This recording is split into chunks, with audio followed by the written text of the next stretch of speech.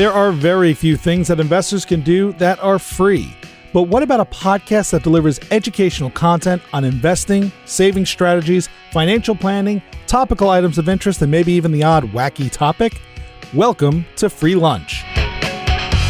Hosted by Greg Kreminsky and Colin Andrews of the CM Group at CIBC Wood Gundy, Free Lunch will bring listeners the firm's vast knowledge and experience in dealing with uncertainty to help clients achieve their vision through a deep understanding of what is important to them that requires planning, money, and time.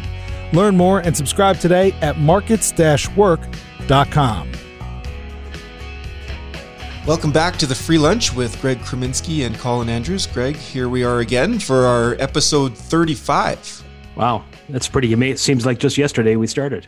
Seems like just 6+ months ago we started, kind of like lockdowns. But last week we focused our attention on our annual letter to investors, and that was a fun conversation around using the word grit to describe last year and how people responded to, global economic shutdown and coronavirus and all those things, and what an incredibly tough time it was. And I guess it leads to the question of what did we learn in March? Have we as investors made any adjustments since those learnings, or do we need to?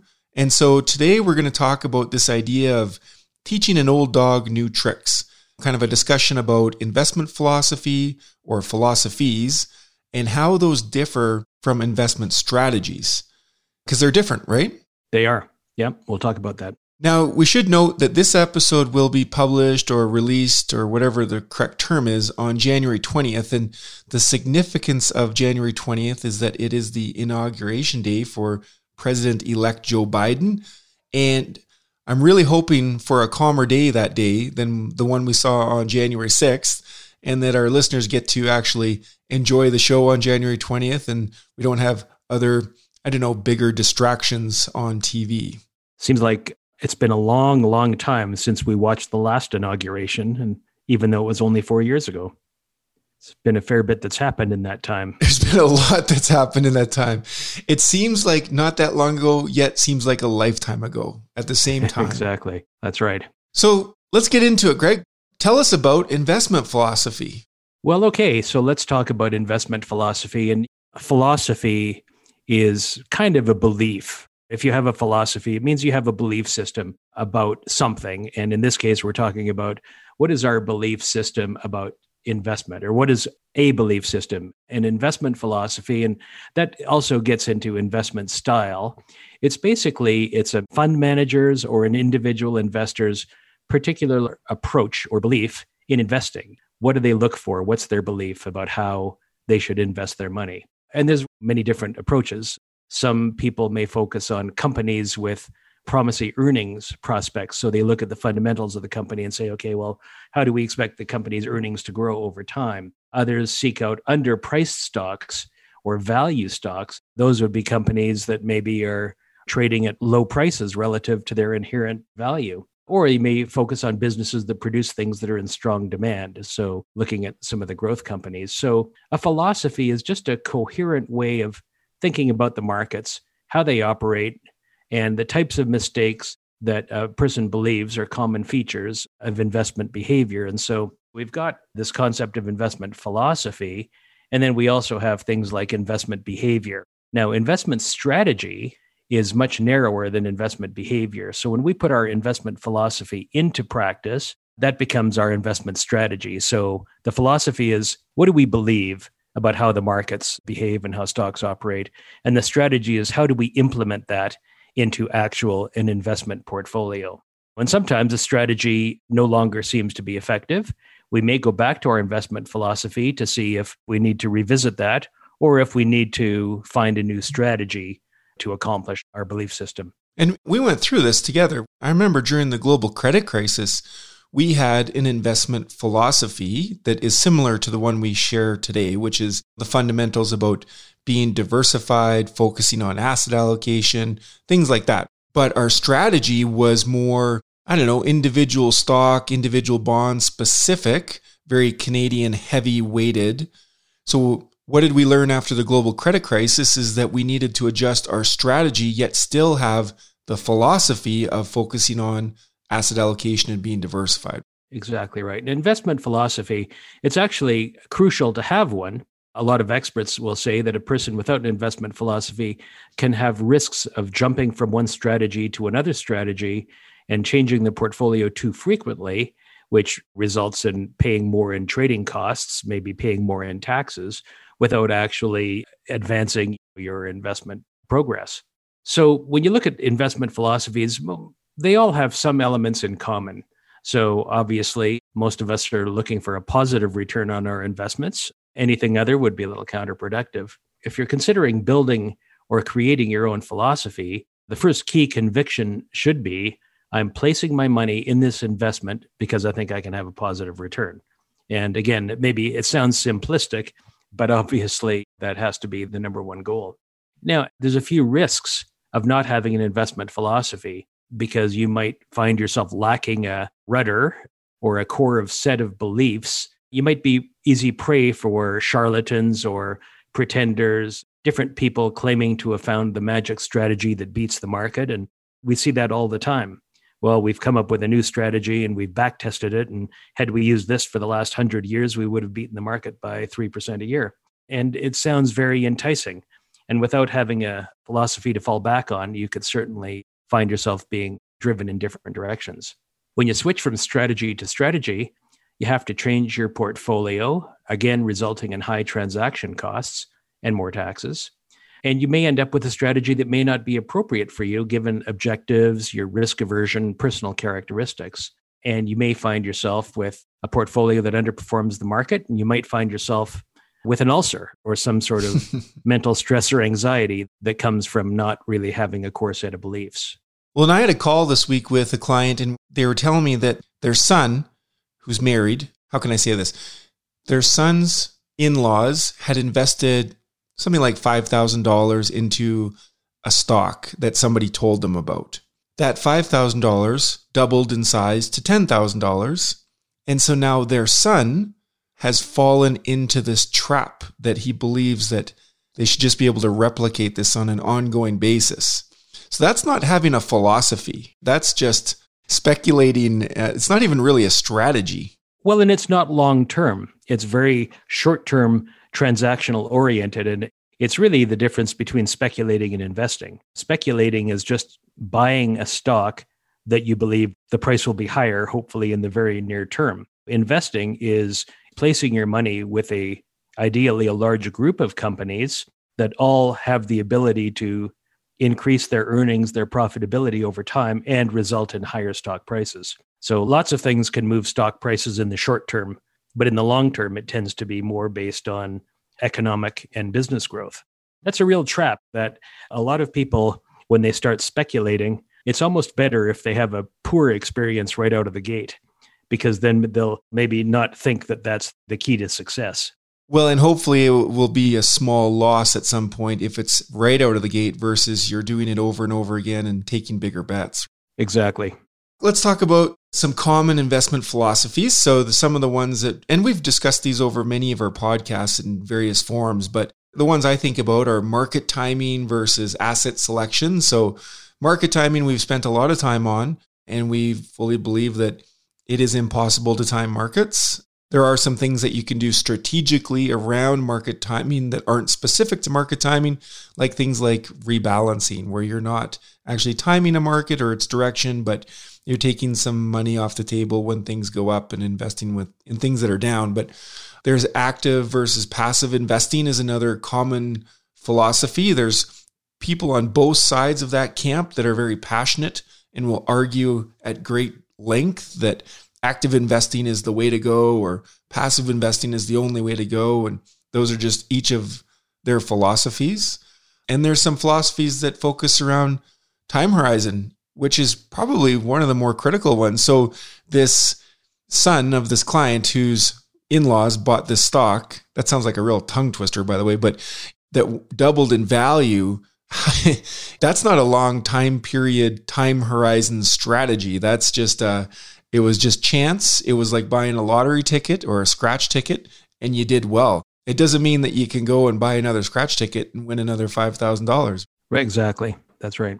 So some examples of investment philosophies would be contrarian investing. This one always gets me because I remember the first time I was told about contrarian investing and how much it made sense to me, Greg, like to invest when everybody else is scared, to put money in when everybody else is fearful, or to sell when everybody else is elated makes sense.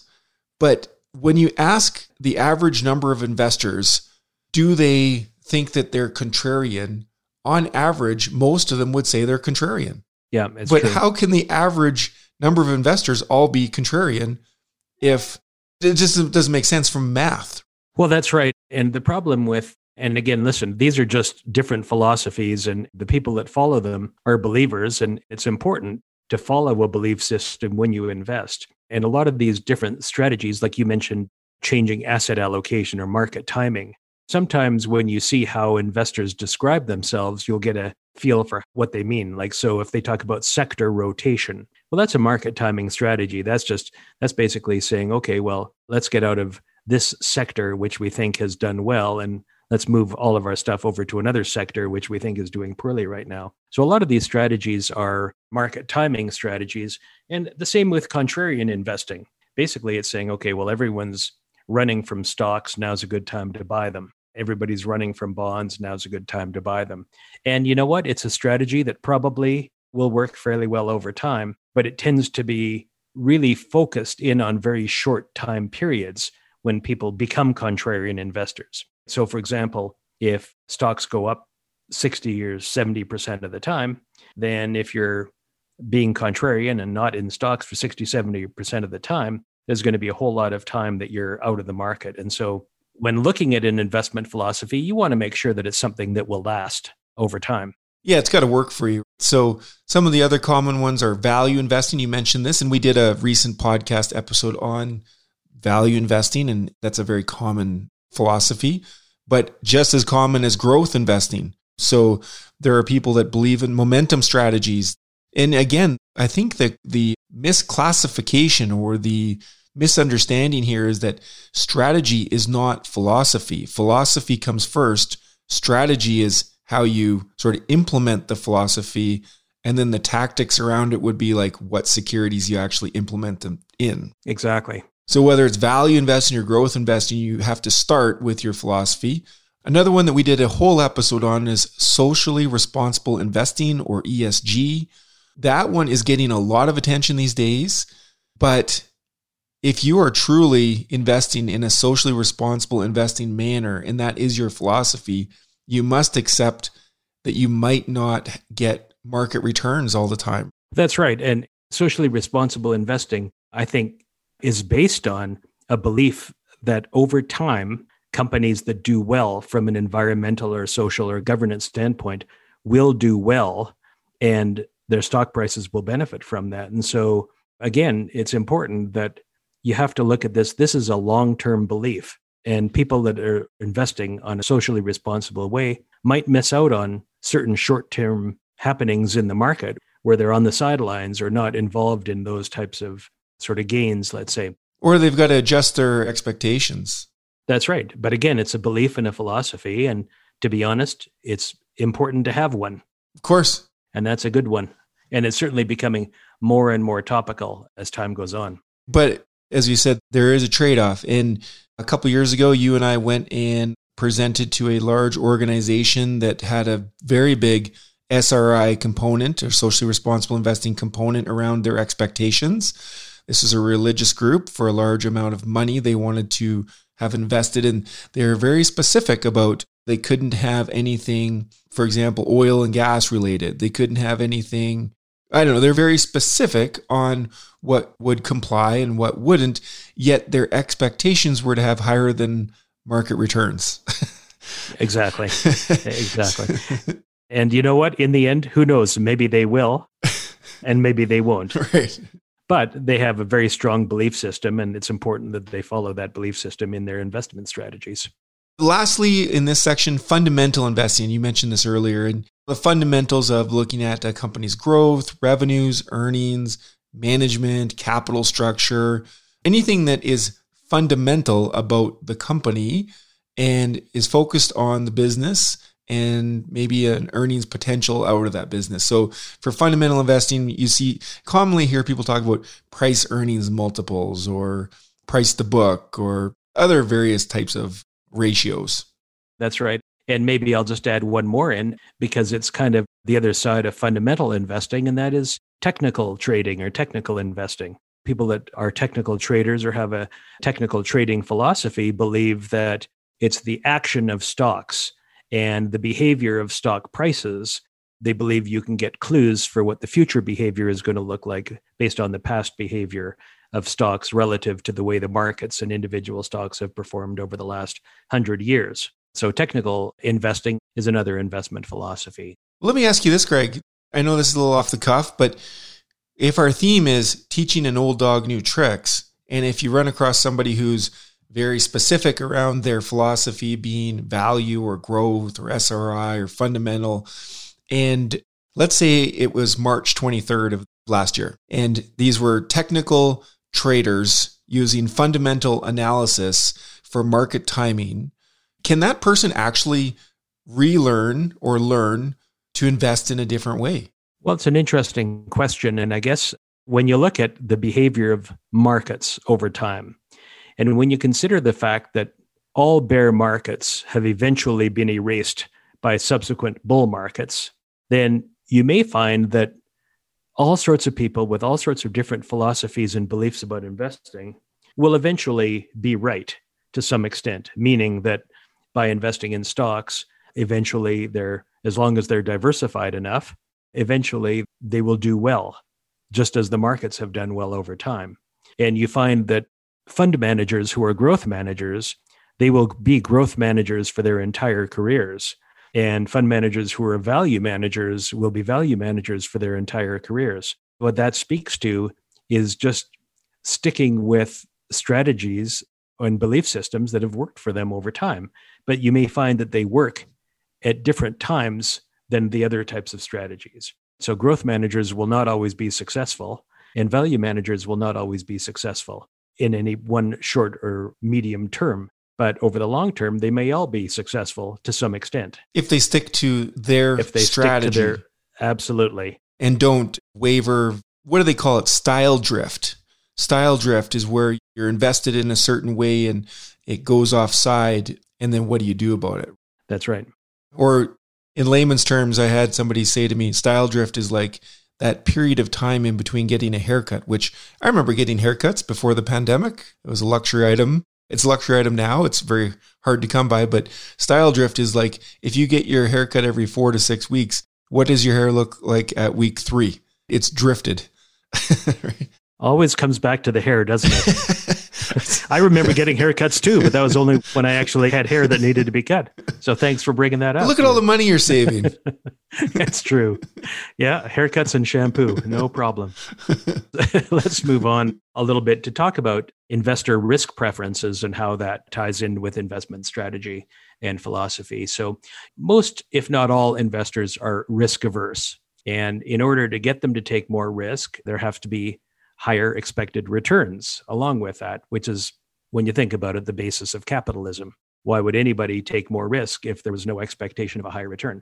And conversely, if investors want higher expected returns, they have to be willing to take more risk. And we've talked about risk as well in previous podcasts. So in order to define how much risk you're willing to take, you need a quantitative measure. And most investors don't have that. They don't have a quantitative measure of how much risk they want to take. Traditional risk and return models in finance tend to measure risk in terms of volatility or standard deviation, as opposed to what are the chances you're going to lose your money, which is really how investors think.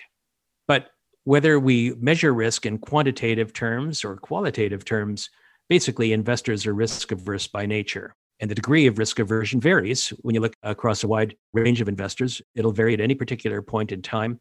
And for the same investor across time, as a function of their age or wealth or income or their health.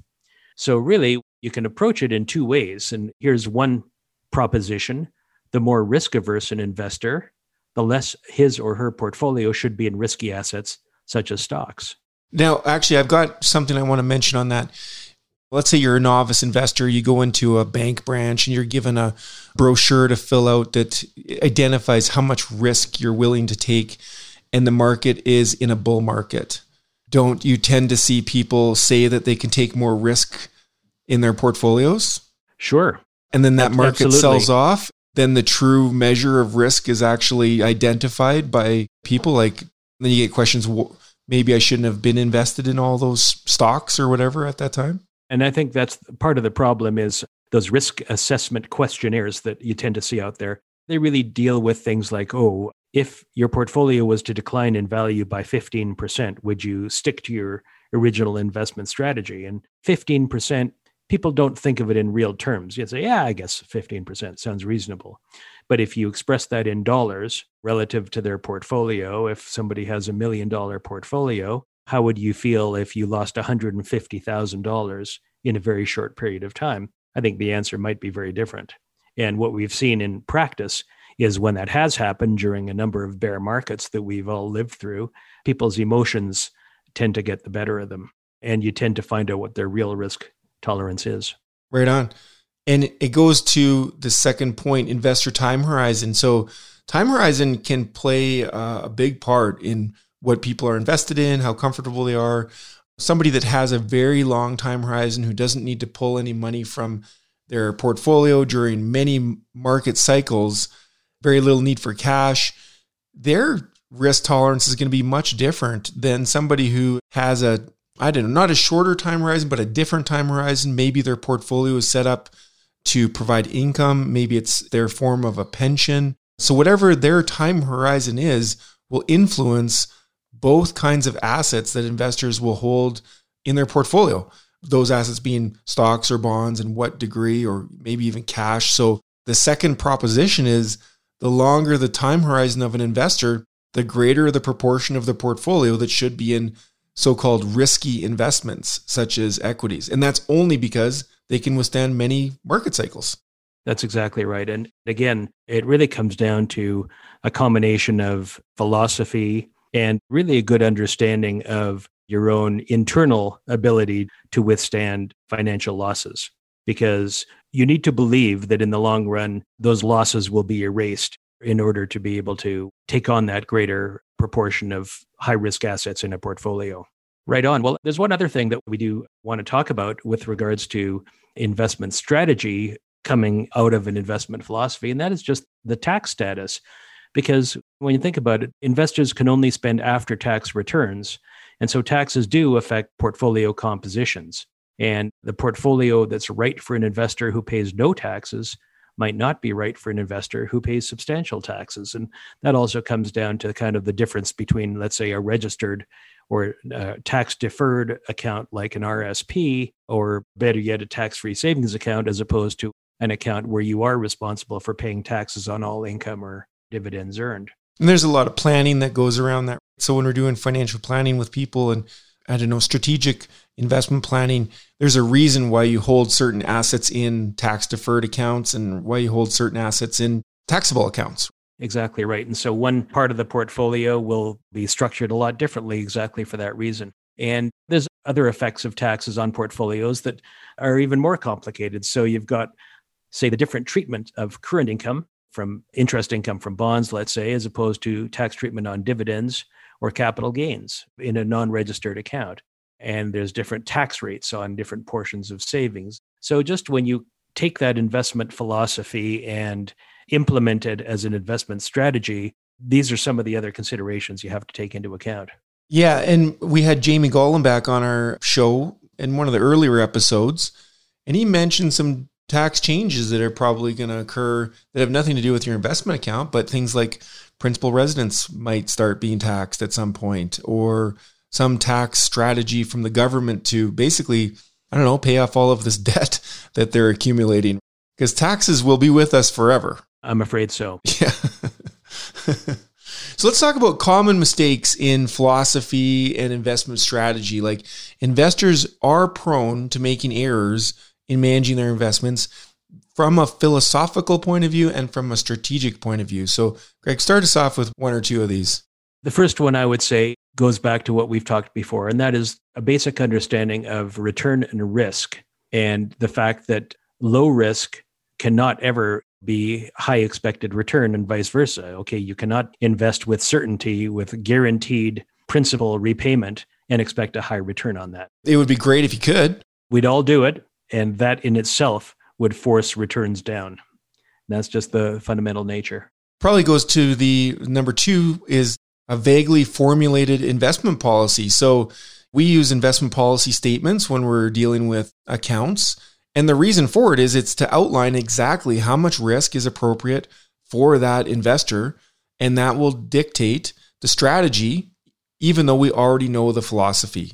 That's right. Exactly. And another one would be what I'd call just kind of a naive extrapolation of what's happened in the past. So just because some event happened in the past and the result was X, let's say, doesn't mean that you can extrapolate that and say with any kind of conviction that that's exactly what will happen in the future. We've seen lots of examples of that, whether it's by picking sectors of the market. Oil and gas in Alberta has always been a big one. It's always done well in the past. It's going to continue to do well in the future. Or I'm just going to invest in even some philosophies, again, may not have the kind of results in the next 5 years, say, that they did in the previous 5 years. Let's just do a couple more. Over-diversification and under-diversification is one that I would point out. Over-diversification, let me be clear on this.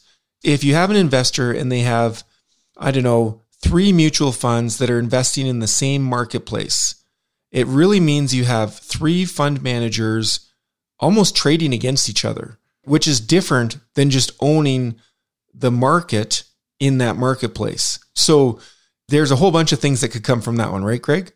That's right. And so I think what we're talking about here is getting true diversification. And so true diversification doesn't result in a sort of exposure to the same names or what have you. It's being broadly diversified. And that's what we talk about, obviously, all the time. And the flip side to that is under diversification. That's that holding highly concentrated positions, maybe a handful of companies or a handful of bonds, whatever the case might be. You're not diversified. You just hold a few different things. Exactly. And here's one more. People sometimes have the wrong attitude towards losses and profits. And that's another behavioral bias that we've talked about in the past, the loss aversion bias. And people don't want to sell things that are at a loss necessarily, because they want to wait until their investment got back at least to zero.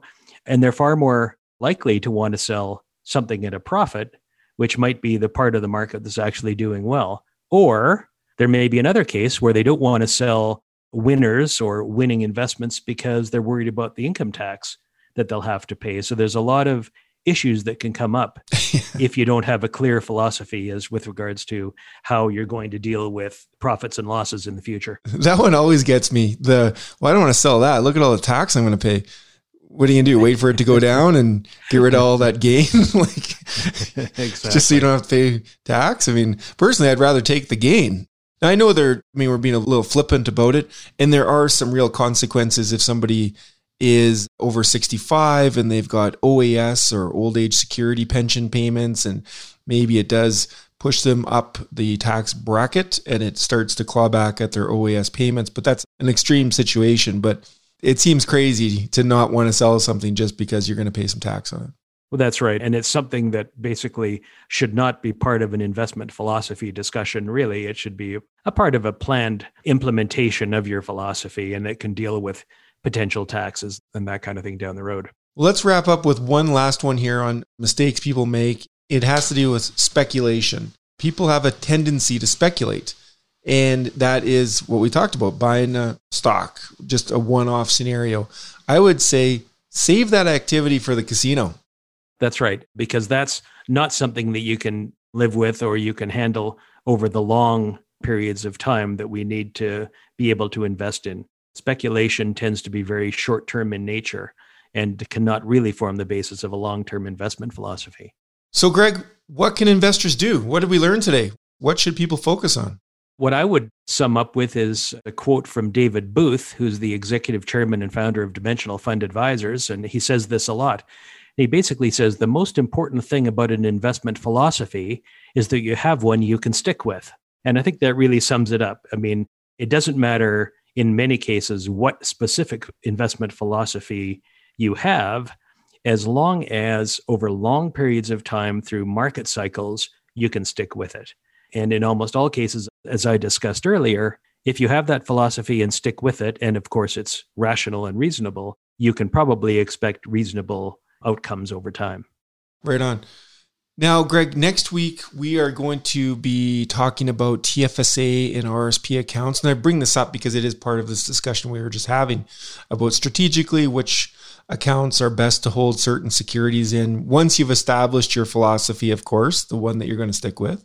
And so next week, Blair Howell is going to be joining us to discuss this because on January 28th, we are hosting a webinar on just that, the difference between RSP or RRIF or RIF accounts and the benefits of tax-free savings accounts, having each of them, what fits in what, the difference.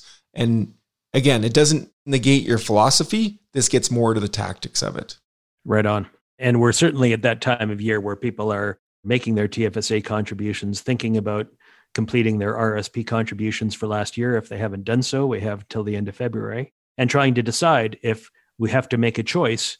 Do I choose between a tax-free savings account or an RSP, and how do I make that decision? So that'll be a good one. That will be a good one. Now, let's wrap it up here for fun. What are you doing? What are you watching, reading, doing? We're all caught up on a show called Your Honor, which I believe, I don't know if you've seen that. And so It turns out the main character happens to be the main character who was in Breaking Bad. I told you about this show last show. Did you tell me about that last week? Yeah. I followed your advice, and it seems to be going down a similar path. It's an excellent show, but of course, very dark and very anxiety producing as you watch it. So thanks for mentioning it. I'm glad that you watched it. I've been continuing to watch The Crown. My wife and I are the last 2 or 3 episodes of season 4. That's a really good show too. It's a great show. It may not be completely factual, but it's very entertaining. I'd like to see what the royal family thinks about that show, actually. And are you still reading that 1,000-page book that you started? I think I've advanced about 50 pages in the last week. I could be at this until the summer, but I'll keep you apprised of all developments on that front. Well, I've been reading Green Lights by Matthew McConaughey, and it's a fun read. It's easy to read. I'd recommend it. It's a good book.